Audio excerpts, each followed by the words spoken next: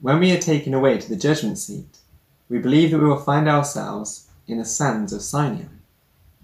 We believe this, for although the scripture does not explicitly tell us where the judgment seat will take place, it does appear that one of our first major works with the Lord will be to make our way from Sinai to the land of Israel, to save the children of Israel from the northern invader at the Battle of Armageddon. The purpose of these videos isn't to do detailed studies, but we'll briefly consider a couple of prophecies.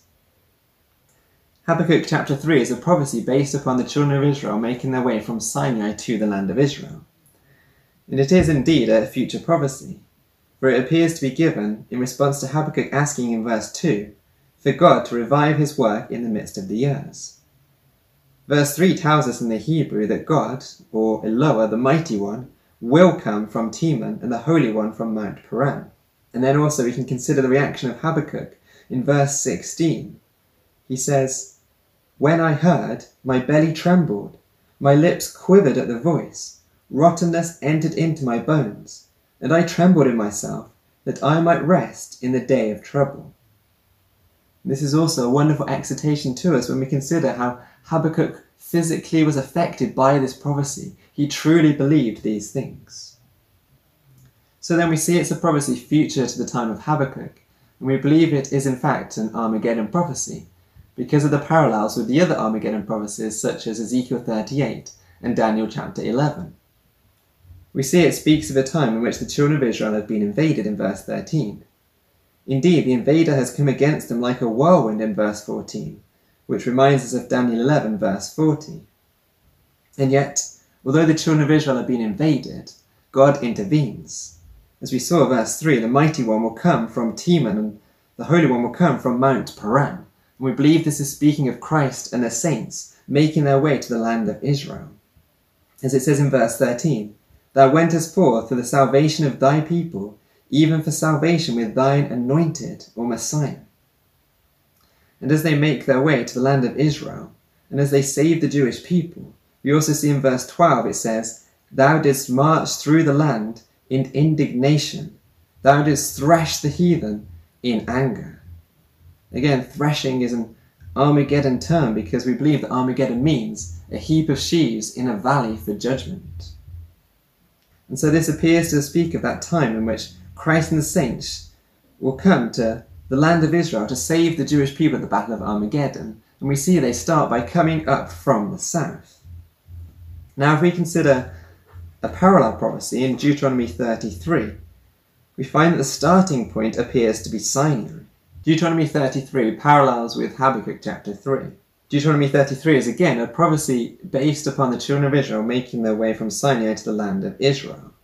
And it also seems to be based upon the prophecy of Enoch that Jude tells us about. As it says in Jude that there's a time coming when the Lord cometh with 10,000s of his saints to execute judgment upon all. There seems to be a prophecy of that time, and it tells us in verse 2 that Yahweh came from Sinai. And so the starting point of the journey of Christ and the saints appears to be Sinai.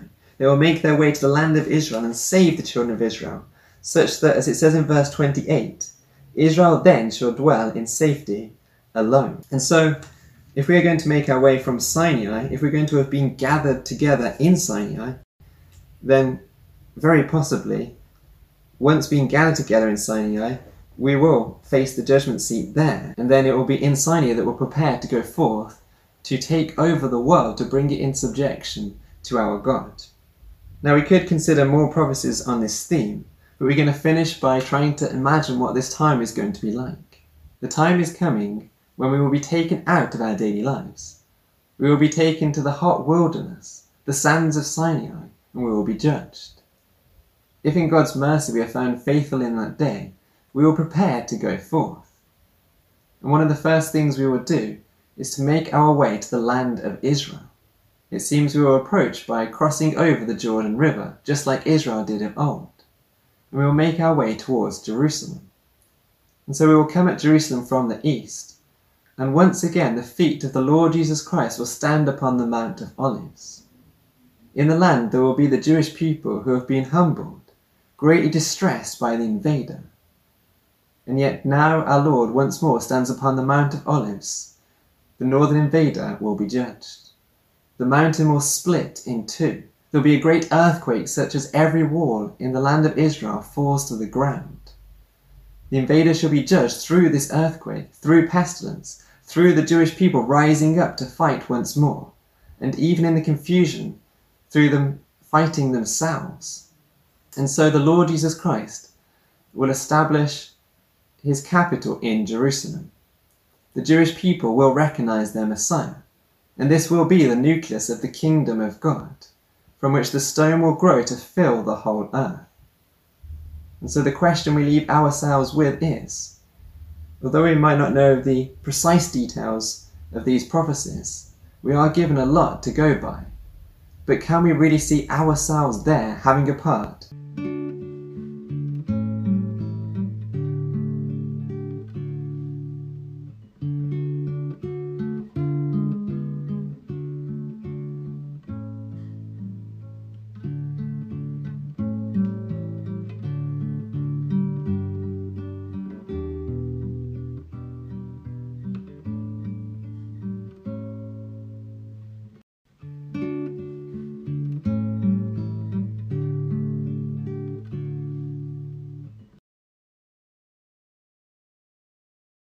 God has appointed a day in the which he will judge the world in righteousness. A major part of the judgment upon the nations will be the battle of Armageddon. As we read in Revelation 16 verse 16, the day is coming in the which the nations will be gathered together into a place called, in the Hebrew tongue, Armageddon. We believe that Armageddon is made up of three words in the Hebrew tongue. Arima, meaning a heap of sheaves, Gay, meaning a valley, and Dun, meaning judgment. And so this gives us a word picture of a heap of sheaves in a valley being threshed and being judged. And this is exactly the picture that the prophets set before us. For example, in Joel chapter 3, we also read of a gathering of the nations in verse 11. And then verse 12 says, "Let the heathen be wakened and come up to the valley of Jehoshaphat, for there will I sit to judge all the heathen round about." And so we see that the nations are being gathered together into a valley in the which they are being judged.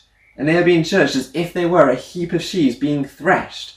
Because if we continue reading verse 13 and 14, it says, "Put ye in the sickle, for the harvest is ripe. Come, get you down, for the press is full. The fats overflow, for their wickedness is great. Multitudes, multitudes in the valley of decision or threshing, for the day of Yahweh is near in the valley of threshing." And so the picture of Joel 3 is the nations being threshed in God's anger, when his judgments are poured out because of their great wickedness. The battle of Armageddon is the time in which the nations are judged, and also the time in which God shall reveal himself to the world. And this battle, it's not some far-off distant prophecy. But in fact, it's a prophecy which is being prepared in our time. It has already begun, we believe. Because Revelation 16 verse 14 speaks of the day in which the nations are being gathered to the battle of that great day of God Almighty.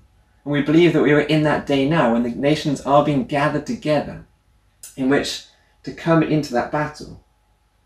And the really exciting thing for us is that between verse 14 in which the nations are being gathered and verse 16 in which they have been gathered, we have of course verse 15.